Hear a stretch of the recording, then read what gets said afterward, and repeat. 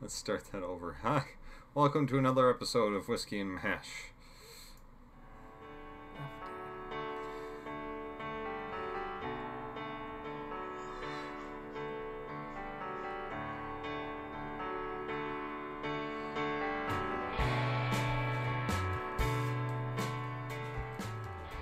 Welcome to this week's episode of Whiskey and Mash. I am Chris Pullman. And I am Gloria Ackerman. And I am not editing that first bit out because this podcast is live. Kind of. Even though I do editing after. Anyway, hi, welcome to this week's episode. Today we are talking about Season 5, Episode 21, Movie Tonight, and Season 5, Episode 22, Souvenirs. Let's get started right away with Klinger begins scrubbing the floor singing "Nobody Knows the Trouble I've Seen" as they were all cleaning the OR. I know. You know the trouble he's saying? Somebody knows. Oh. The trouble I've seen. Anyway, they were all cleaning. Frank and Margaret were like pushing everyone. Finally, Father Mulcahy pulls in and said he found the mail and Colonel Potter's movie was in it. So Colonel Potter made an announcement to everyone that there would be a big movie in the mess tent that night, but he wasn't going to say what it is. But everyone that day was in a bad mood. There were, BJ got a bad pie in the mail. Well, Hawkeye said it was bad. Yeah. But Hawkeye gave BJ a bad gift. Everyone was just cranky. You could cut the tension with a knife, someone said. So, even Hawkeye walked over to the nurses, invited them to dinner, but they had dinner at Icor, or invited them to the movie, but they had dinner at Icor. Yep. They found out later the movie name. We'll talk about that later. Then at the movie kept breaking, so they had to come up with their own fun, and they did songs and skits. And it was so much fun. This has to be one of my favorites because I just love it. Stuck in my head. I was pulling a Chris and actually you were saying the lines before they happened because it is one of my favorite episodes. Yeah. Then the tension broke. Life goes on. That's how it ends. But that's the basic gist of it. Now I'll just talk about the things that happened. But yeah. Just a fun movie because I like that singing and skit kind of stuff. It was really neat. I think this is my first time actually watching it and going, they didn't get to see a lot of that movie because it kept breaking. Klinger said it was full of splices and the bulb went out and the audio went out and my goodness. But they didn't seem to mind. No, I think they just needed a diversion. Just like in a later episode, Hawkeye and BJ throw a luau. Oh, yeah. Just to try and raise the morale. And they try to have a clam bake. Yeah. And I think this is very similar. Everybody just needed a way to blow off some steam and have some fun. This is just... but this has a lot of similarities to the episode where they had the, fair kind of for Sister Teresa's orphanage. Oh, okay, yes. Oh, and Donald Penobscot's in that one. Not the one I was thinking of, but I'm thinking of the one where Colonel Blake, a long time. The Illini anchorman, got on the end of the tug of war. And pulled him in the mud. And pulled him in the mud, and then everybody ended up in the mud, yep. But, thinking about that, it's a recurring theme that every so often they just kind of need. But you would have to. Oh, yeah. This would be a reoccurring something that happens because you go from extreme work 24/7 to extreme boredom 24/7. Yeah, and we've seen that. We've seen that in episodes already where they go from doing from doing nothing to being deluged with patience to doing nothing. And, especially here where, okay, you might be able to get a pass for some R&R, but it's not like you get weekends. Right, exactly. We're recording this on a Friday night. On a Friday night, and you know, like for 4th of July, which was just last weekend, I took an extra day. I had a 4-day weekend. You need at least like 2 days to decompress and then 2 days to relax. Well, I doubt they got that. Right. No, and you didn't know when it was.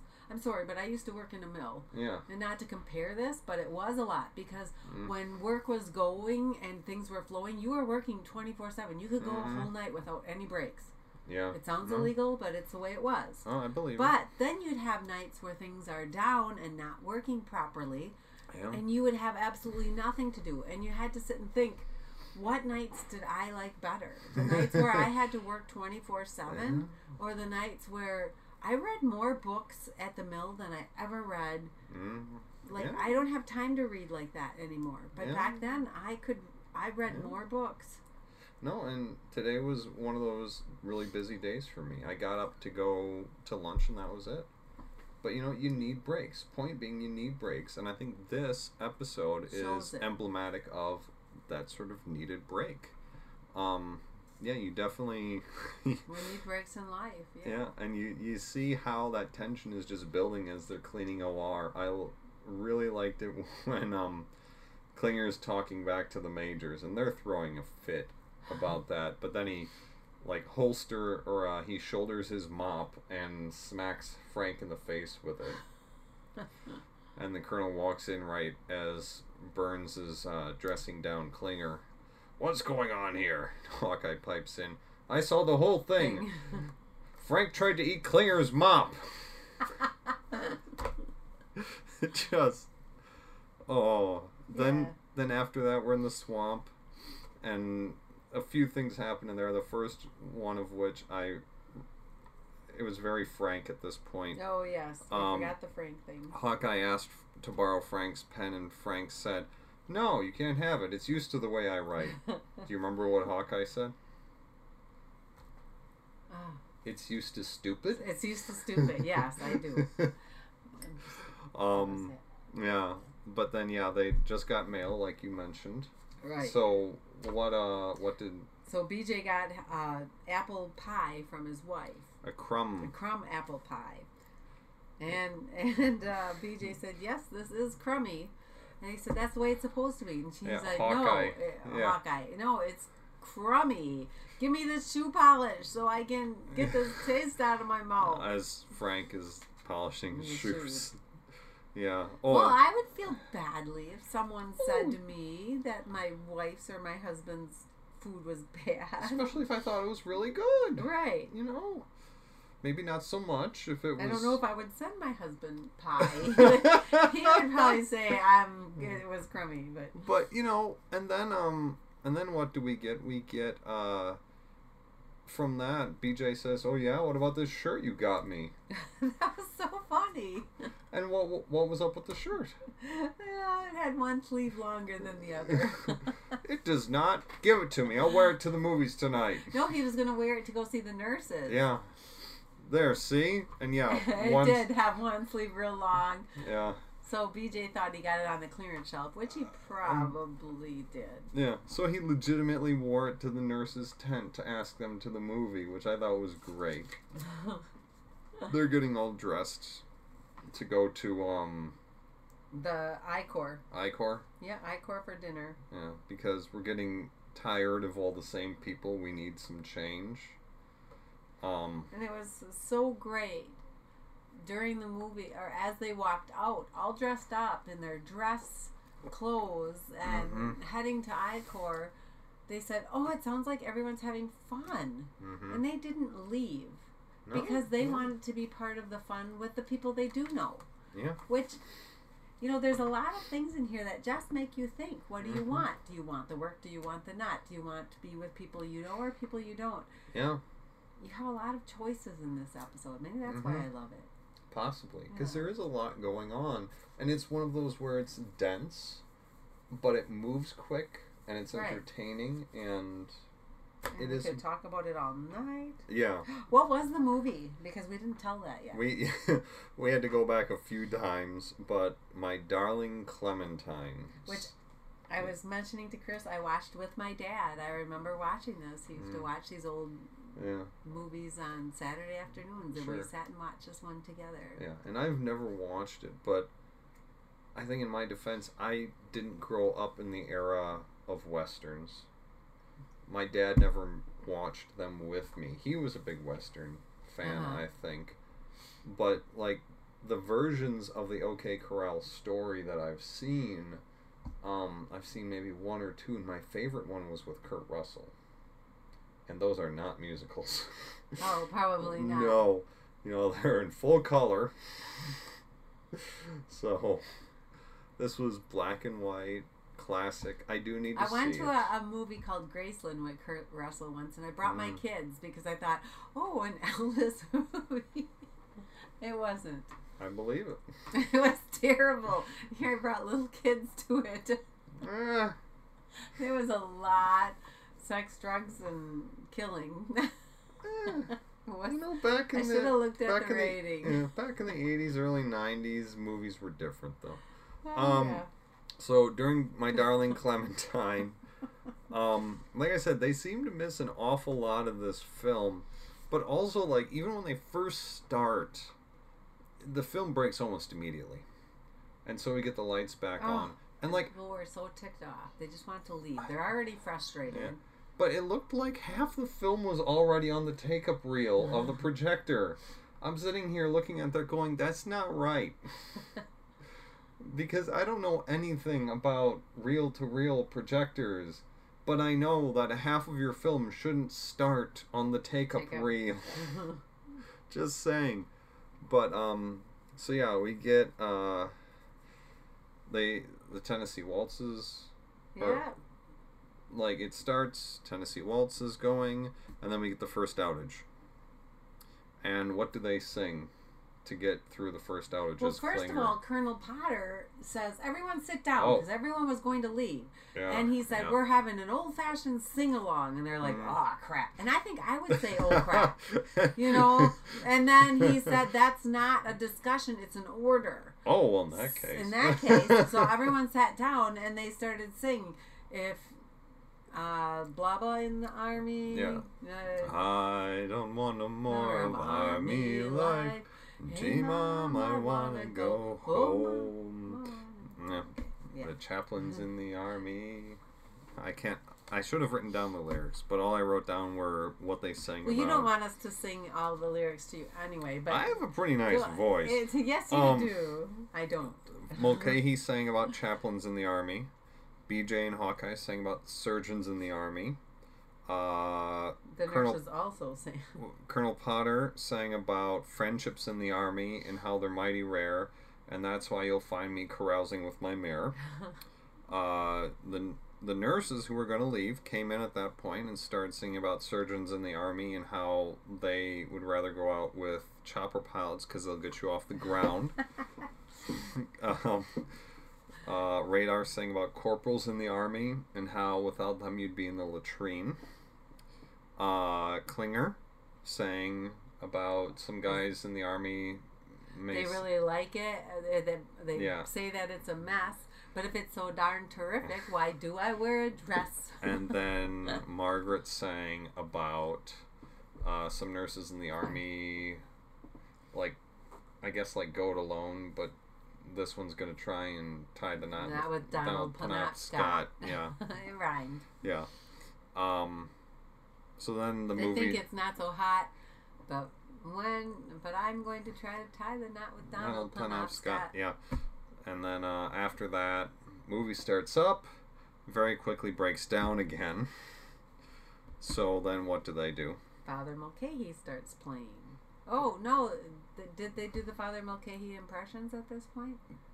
They did impressions, not Father Mulcahy. It was Radar. Oh, Radar doing his impressions. Yep. First it was John Wayne. Jack Benny was in there. Yep, John Wayne and Jack Benny. Now, Rochester. Haven't I told you not to interrupt me when I'm doing a show? I have no idea if I got that right. I've only heard those. You did. I love Jack Benny. We watch a lot of Jack Benny. I was going to say, I've heard those when we've gone on family trips. Yeah. And, like, Jody has he is obsessed with old time radio. Yep. Movie starts up. Sound isn't done. So they stop it. That's when they do the Father Mulcahy sound-alike contest. Yep. I love that contest because they all sound like Father Mulcahy. Yeah. Jocularities. I think Father Mulcahy does sing in between there because the last of Radar's impressions was play Mr. Benny or whatever it was, and then Father Mulcahy sang. But yeah, then the film starts. Then we go into the Father Mulcahy sound-alike contest. I remember Hawkeye's. Or I remember the tone of it. Oh my, all this jocularity is highly unseemly. And Radar's was pretty good too. Corporal Simmons has come down with hepatitis. His skin is the most remarkable shade of yellow. But first he did apologize. Sorry, Father, for this, but here's my impression. Yeah. Because it's Radar. And they passed around Father Mulcahy's hat, which was very funny. Which is why you wear a hat. People should wear hats. Because then you can become that person. You know, okay, Let's see, how would I become Chris? When I worked for the summer programs at college, I always wore a hat. Two things. One, it kept the sun off of my head. Two, most people don't wear hats, and so it was very easy for the kids to find me in a crowd. Look for the guy with the fedora. The tall guy with the tall guy with the fedora. Done. Movie starts up, knocks out again, and then what happened next? After the Father Mulcahy sound-alike contest. Hawkeye stands up and says, I don't know if all of you know, but we have someone who's very talented in the crowd tonight, and maybe we can call on her. Oh, was that her song? That was Margaret, yeah. Song. I just wanted her to sit down because the movie was starting. and people were throwing popcorn at her. What was her song again? It was... you were saying it a minute ago. When your lover holds you tight, ooh la la la, c'est magnifique. And she was doing a wonderful job. I think this was the best shape she's ever been in. I mean, she looked fabulous. Yes. Yes. She kept her shirt tucked into her pants. You could tell that she was feeling pretty good about herself. Yeah. She has an upcoming wedding. She's been working at things, and she looked fabulous. She did. And Margaret, if you're thinking back, that's probably the best of Loretta Swit. You looked fabulous. She did. And, she got into the song, which was great, and something that I really loved in this episode that made a lot more sense to me once I read Alan Alda's books was that while she was singing, which what I'm assuming is like a burlesque song, I would assume, Hawkeye is sitting there and he keeps turning back like right at the refrain and making comments in French to everybody else, which I'm assuming were crude comments. I don't know. I don't speak French. But I'm 6% fluent. Duolingo is a great app. But he was talking like to everybody else, but also kind of to us, and he just had that grin on his face, like oh la la. So, but he was speaking French, and it made more sense to me because he knows French. Oh. He lived in France. He was fluent in French. So for him to actually be doing that, he grew up in vaudeville. He knew burlesque. He's fluent in French. This was his scene to be a supporting role. Oh. But I really loved that bit about this, that everybody else was just scenery. And he was adding a little bit of spice to Margaret's song. I might have to go back and rewatch it just for that part. Yeah. The movie comes back on, like you say. It's going. Margaret's finishing her song. Ooh la la. People are throwing popcorn at her. Sit down, the movie's on. And then she finishes, and everybody claps because it's over. Yeah. And then it's the end. And if you've ever seen My Darling Clementine, at the end, everyone gets killed. Yeah. Or it's like one of those movies where everyone gets killed. Yeah. It's the OK Corral. All you should need to know. What happens at the OK Corral? Shootout.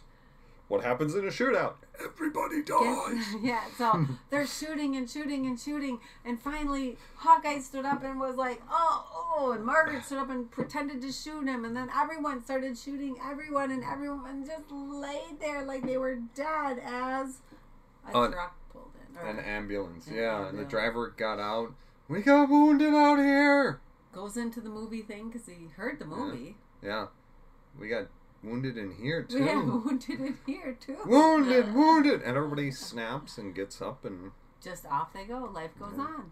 And then, but they were happier in OR. It was like they needed this. Was, OR was back to its normal. Everyone was happy. Now I think that post-commercial scene, was very interesting because I agree that they weren't sniping at each other anymore, but they were also very solemnly singing My Darling Clementine. You know? It was a wide field shot on OR. Everybody's doing their thing, operating on these people. But it wasn't a joyous... It was just everyone back to work. And, yeah. Like I said, life goes on. It was that feeling of okay, here was our fun, life goes on. Yeah. La la. C'est magnifique. Yeah. You know, one other thing that I really thought was interesting about this, when they do have that shootout,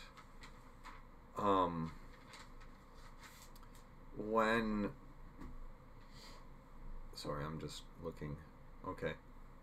Oh, that's anachronistic. We'll come back to those notes from MASH Wiki. The fact that they're enjoying this sort of getting into the movie and shooting each other in the middle of a war zone is kind of macabre. Oh, yeah. I never thought of that. It's a little dark.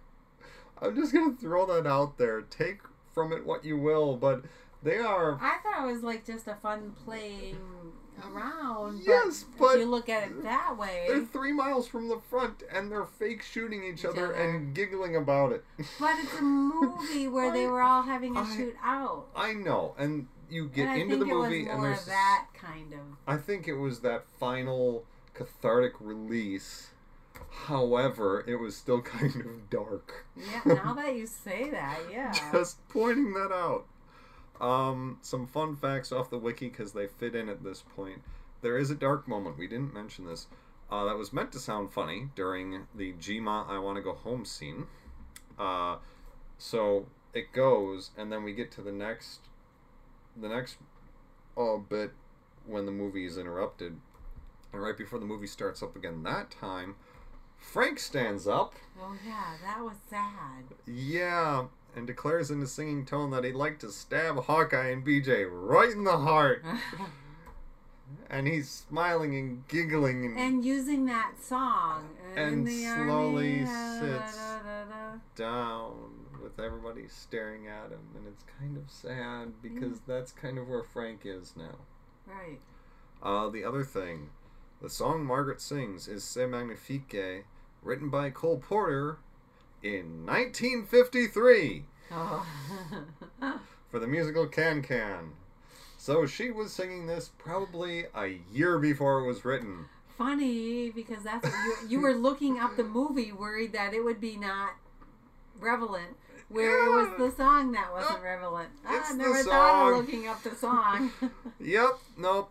Song's anachronistic by a year, which is still better than the 1970s comic books. However, that just goes back to the fact that not until recently have people really cared about continuity and about accuracy. Right. So that's fine. I can get past it. It's just funny to point all these things out. It's like, this is what TV was in the 60s, 70s, 80s. Anything else about this episode? No, you covered everything I had for my notes. Okay. Guest recurring cast. We had Enid Kent as Nurse Bigelow. A lot of nurses. Yeah. So, we saw Bigelow, and how do you know it's Bigelow? Because, well, I remembered Bigelow from the Hawkeye episode where he went blind, because he held her shoulders and went, oh, must be Bigelow. Must be Bigelow. How could you tell? Never mind. Judy Farrell is Nurse Abel. Judy Farrell. I think Gwen Farrell was in here too, because she was in the background. Jeffrey Kramer as the ambulance driver, and he had a line. Carmen Scelza as the corpsman. Really, all four of those nurses should have been in here, as far as I'm concerned. They all had lines. They all had. Well, at the very least, they were all singing. Right. Not that lines mean you get in the credits in the show, but production code was U824. So this actually was the last one filmed of the season. Oh, okay. At 824, that would have been. I think that would have been the last one filmed. Written by Gene Reynolds, Don Rio, Alan Katz, and Jay Falb, and directed by Burt Metcalf. It originally aired February 22nd, 1977. Yeah.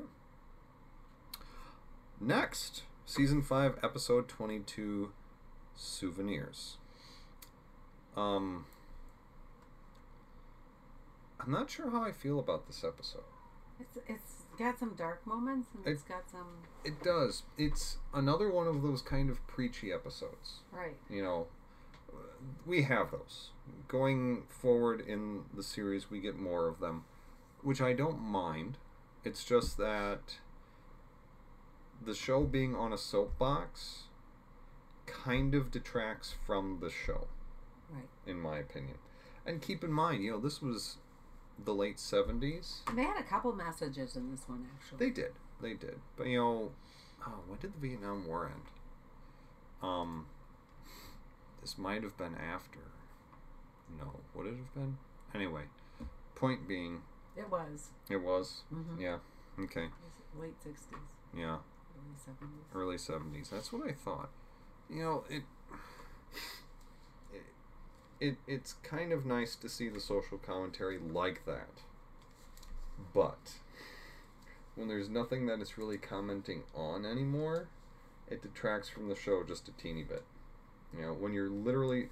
The main plot in this episode, before I get too far on my own soapbox about it being on a soapbox, basically it's about war souvenirs. We get a chopper pilot who's selling war souvenirs. You know, like thought of those two things being together. Yeah, like brass ashtrays, brass gun shells, like 3 things. All that. We get Margaret and Frank.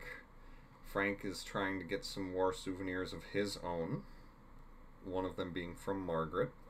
And then we also get Klinger, who ends up with kind of a war souvenir in an accomplishment. Really, it's just another attempt to get home. And Frank's face. Yes. Well, yeah, I'm including that. In my opinion, that's kind of a war souvenir that he's trying to get from Korea. Yeah, but so that's 4 different plots, but each one kind of has that same theme. That souvenir feel. I didn't even put that together while I was watching it. So, but you know, like I was saying, there's no war going on when this is being aired. This is kind of railing against souvenir taking, and there's nothing. There's no war, there's no souvenirs, there's no thing that's making a message against. But it's pointing out that it happened at this time. That's a fair point. That's a fair point. It did happen. Yeah, it did. And this points it out because when we start Noir, one of the 2 things we start with. One is this soldier who wants the bullet that hit him, and we find out later that he wants it because it's his good luck charm. BJ, why is it your good luck charm? It almost killed you. Yes, but it didn't. Mm-hmm. But then Hawkeye's patient was a young Korean boy who got wounded in the minefield picking up brass for souvenirs. There was a chopper pilot, making kids, making, kids would bring him souvenirs or pieces of metal, scrap metal, and he would make stuff out of them and then sell it to people. Trinkets. Yeah, and like... People love trinkets. Shortly after the OR scene, we see him getting a whole bag of brass from this one kid. And he tries to buy it from him for $1. Yeah. Give me $5. Nope. $2. $2. Take it or leave it. And he sells his stuff for a lot more. He makes a good profit off of that. And yeah, these kids are going into the minefield and getting hurt. And killed. And you see the disgust in Klinger's face when the guy's name is Stratton. Me too. Lieutenant Stratton. Lieutenant? When he is trying to sell Klinger gun casing earrings. Chief Warrant Officer Stratton. I thought so.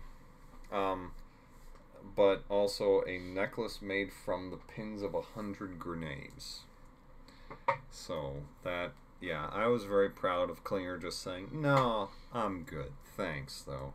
He was looking at it going, oh, I like this stuff, until he found out where it came from. Yeah. Then, no, I'm good. What else? After that, Klinger starts up his idea to try and get out. And what was it this time? He's going to sit on a pole like Saint Simeon. He's climbed up on top of the basketball hoop. There was a little square thing on top of there, and he was going to pole sit. And he brought some apples and should have brought blankets because he was freezing and getting a cold. Yeah. And he said to Colonel Potter, I'm staying up here until you release me. Yeah. And Potter's just like, get down here, Klinger. Nope. And he's like, okay, whatever. Yeah, Klinger, when you're on guard duty tonight, take very tiny steps. I really loved, skipping ahead a little bit, when Father Mulcahy was walking past the basketball pole that Klinger was sitting on top of, and he didn't realize that Klinger was up there yet, and so I think he sneezed and Klinger went, or no, Klinger sneezed, Mulcahy said, Gesundheit, and he's looking up, and he's like, Lord? And then he turns back, oh, Klinger. But the part that I like about it is Colonel Potter comes around and Father Mulcahy says, are you aware that Klinger's up the pole? And do you remember Potter's response? He said, I do, but... Yeah, he's a human foul shot. Oh, no, they don't know that. I thought that was funny. But we have Klinger on the pole. He ends up being up there for 4 days. In the meantime, we get an MP who comes in and is looking for what from an 800-year-old vase. From? Frank. Frank bought it for, I thought they said $47.85, but they must have said $28.85. I just missed. Yeah. And it was the corporal who sold it to him gave them Frank's exact description. He said, there must be somebody using my face. And this vase is priceless. Priceless vase. What is it worth now? It is priceless. Mm-hmm. The Koreans are very interested in keeping their national art treasures in the country. And as should be. Yeah. So what does Frank do? He was going to ship it home to his wife. With kind of a, not a nasty note, but not a very loving note. No. Guard this with your life. It's very valuable. Your husband, Frank. Not love your husband, Frank. I'm pretty sure it was just your husband, Frank. Your husband, Frank. Yeah. But I love how Hawkeye and BJ intercept it. Take the vase out and put what back in? A bedpan. So she's going to be treasuring this bedpan and guarding it with her life. Yeah. Maybe she thinks it's gold lined or something. Who knows? Yeah. But after the MP scene, Hawkeye and BJ go to the O Club, where Margaret is drinking because she asked for her ruby ring back from Frank, who denied that he had it. Right. So she was drowning her sorrows. Stratton's in the back. That's a pilot who was using the kid to sell the stuff, or get the stuff. Get the stuff that he was reselling, and he's sitting back there trying to sell it. And doing quite well, by the way, I think. Yeah, I think so. By the way it looks. And Margaret. Do you want to explain what Margaret did? Go ahead. Oh, jeez. She's tipsy, drunk, 5 sheets to the wind already because she's drinking martini. Doing her Margaret thing. And she says, Stratton, I thought Potter told you to shove off. No, he just gave me some bad advice that bored me. Eventually, Stratton makes his way over to the bar, and Margaret says, you know what, Stratton? It's a good thing that my betrothed-to-be, Lieutenant Colonel Penobscot of West Point. And, I can't remember what BJ added, but Margaret just said, that's him. It's a good thing he's not here. Oh yeah, why? Because he doesn't like, I can't remember the line exactly, but it's like, he doesn't like your type of person. And if he were here, he'd punch. and she punched him right in the jaw. It was so great. Just a cross right to his chin, and he goes, good thing he's not here. Down. Good thing he's not here. And Hawkeye's looking back from Stratton on the floor to Margaret going, yeah, good thing. Stratton might get hurt. I just love that. Because then at the end of the episode, or right before the end of the episode, Margaret goes to the mess tent for breakfast, and Potter comes up and says to her, you have to stop hitting our officers.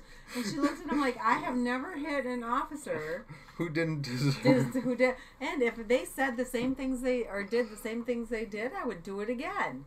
I'm glad we had this little chat. So good. So what else? The little Korean boy who they were operating on, he's in post-op. Hawkeye and BJ are taking care of him. His mother's there at his bedside, translating. Chopper Pilot came in with some money. $50 and a little Chinese lighter. A Chinese pistol-looking lighter. And it looked like a real gun. Mm-hmm. Just what you give a 10-year-old kid is what they were saying. Yeah. What are they supposed to do with that? Well, if he ever stops smoking, he can trade it. But before that, the mother had said that the boy had been hunting brass shells for 2 years, and that he would go back out to help support his family once he was better. And the doctors, you could tell they were feeling sick yes. about that. So when Stratton comes in, it's so great because you see the doctors using their weight as doctors in the army. If you've ever watched Star Trek, this is also a theme there. The medical officer always has precedent. Oh. I know my old college roommate John, he's a Marine. He went into Iraq at the tip of the spear when the U.S. forces first went in. Hi, Jack. Huh? Just wanted to say hi. But at one point, John's unit was so depleted because of heat stroke that the medic or I can't remember, like the medical officer for that unit said that it was combat ineffective. So they were pulled offline. Huh. And it makes sense. You need to be effective. You need to be well. Right. Certainly with chopper pilots, and you saw this with the one who had diabetes. They pulled him off. He's like, let me do one more, and he snuck off, actually. Yeah. That one did. But they have that power, and so this is a precedent, not only in MASH, but in real life. They take Stratton outside, and they're trying to convince him to stop, and he's like, no, you're not going to get me to stop. Or at least leave their camp. Yeah, and so then PJ says, you're a sick man. You look awful. He doesn't look well, does he? Oh, no, he looks terrible. All white and... Yeah. And he starts to get a little scared. Hey. No. I'll leave. We could probably give him a blood test. He'd probably fail. I think you're right. Hey, okay. I have an announcement. I'm out of the souvenir business. I think he's looking better. But he had a really salient point in that, yes, you got rid of him. But this is not a thing... sorry. It won't just go away. It won't go away. Someone else is going to come and... Mm-hmm. Sorry. No, yeah. To bring in another reference I know from Band of Brothers, 101st Easy Company out of World War II. They were grabbing souvenirs as well. And there was actually, I think it was during the Battle of the Bulge, there was a soldier, and it's recorded in the history of that unit. He got a Luger from a German officer, and so he went from foxhole to foxhole showing this thing off. Well, then he was cleaning it one day, and it went off, and it severed his femoral artery. Which is? Your main artery in your leg. Oh. By the time the medics got there, he bled out. Oh my gosh. So this is a thing that's old. Old as anything. Souvenirs, and yeah, that.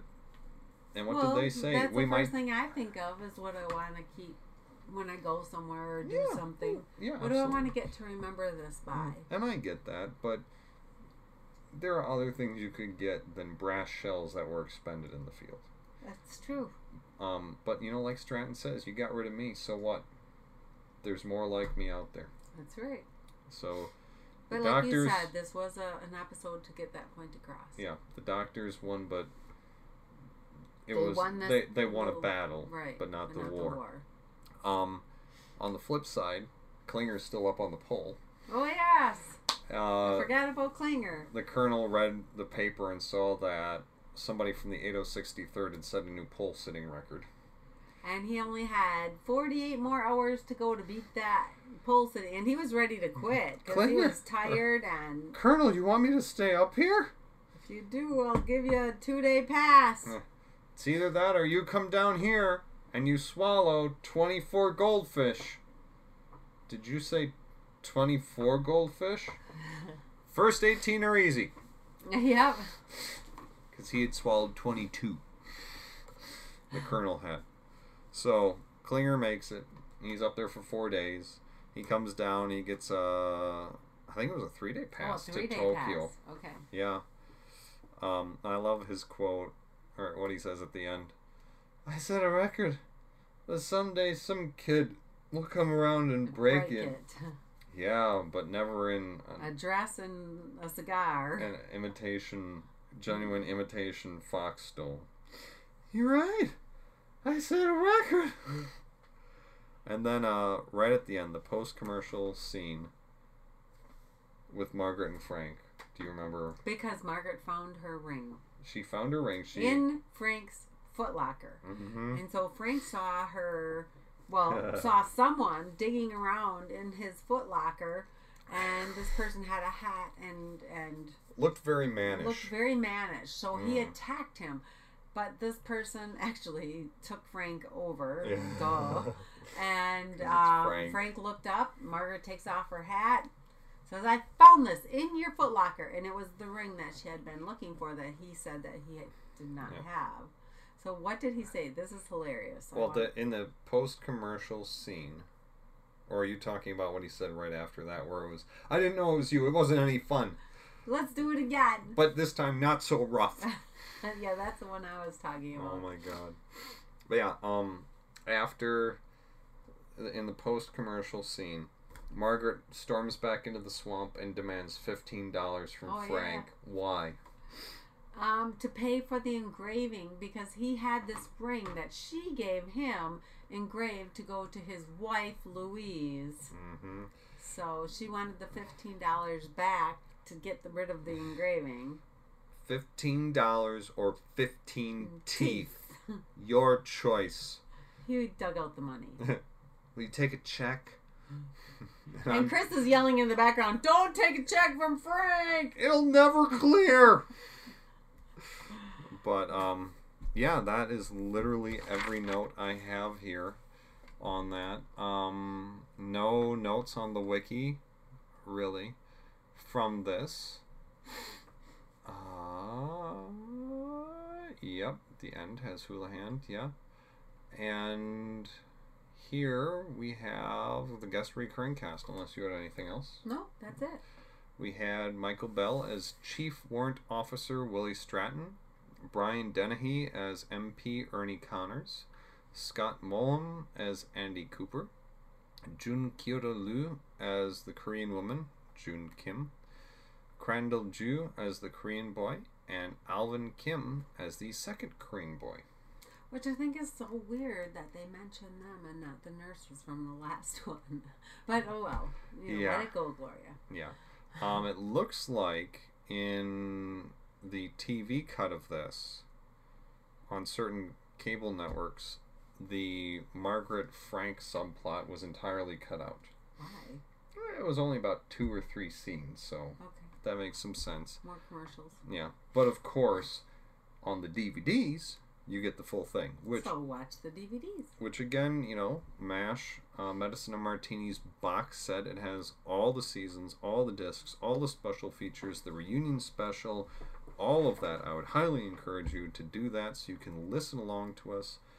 Just head over to, Amazon and order it through there. If you want to support somebody with your Amazon purchase, you can go to the Holy Cross Catholic Church website in Kaukauna, and they have an Amazon link where their a small part of your purchase comes back to them. All you have to do is go in through them to the link. Yeah. Otherwise, if you don't want to help out a church for whatever reason, I'm not judging. Yeah. I'm just saying if you don't want to, I would encourage you to do the same thing through Majorspoilers.com. They're a great podcast network, very geeky podcast. So if you're into like comics, geeky stuff like that, they do a great job, have a lot of podcasts, but then you support a show like that. And why am I saying that? Just because for us, we're not asking for any support. We just do this because we like it. If you want to support us directly, the best way you could do that is to share this podcast, Whiskey and Mash, with a friend, a family member, a coworker, an enemy. I don't care. I'm not that, selective. Just somebody, just listen to us. Somebody who you think would enjoy listening to us ramble on after a drink or two about MASH. We really love the show, and we hope that you at least give it a try if you've never seen it before. If you want to listen to back episodes, you can head over to our website, narclaninc.com, go to the podcast section, go to the Whiskey and Mash page. All of the MP3s of our back recordings are there. You can download them off the website or stream them right there. Otherwise, if you do the podcast thing, you can head over to iTunes or your favorite podcast application, search for Whiskey and Mash, subscribe, and get all the new episodes downloaded to your device. All the old ones are up there too. And also on Stitcher Radio.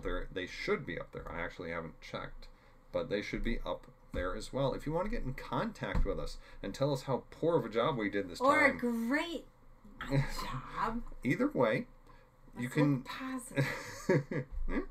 head over to narclaninc.com/whiskey and mash. On the page there are 2 little icons right now. One is a Facebook icon that'll take you to our Facebook page. You can like us there, send us a message, or there's a little envelope icon. You can email us, and that will start up your email application, your email client, so you can send us a message electronically. I think that's it for this week. That's it. Thank you for tuning in. Definitely, if you're a returning listener, thank you so much for coming back and listening to us again. Pardon me, despite my burping and our beverage taking. Join us. Listen to our podcast. Watch the episodes. It's been a rough day. Yeah, At the end of the episode, it's a spoiler alert for the beginning of the episode. But thank you for listening. I'm Chris. And I'm Gloria, and enjoy Whiskey and Mash. See you next time. Pressing the button for the outro music. I do love that episode because it's one I always think of when I think of MASH. The first one. Oh, sure. Yeah. It's a memorable one. I definitely knew exactly what was going on. It just I have other ones that I like better. Oh, I love this one. Yeah. Anytime you can get a group of people happy from a song. That's true. Well, you're a very sing-song family, yes. so that makes sense. My parents never really sang, so that... Doesn't every family do that? No. Oh. No. Okay, I just assumed. No. That's how I guys, grew up. you guys are special. Special. I did see the air quotes. I tried to hide them so well. Have a good night, everyone. Goodbye. Bye. Bye. Bye.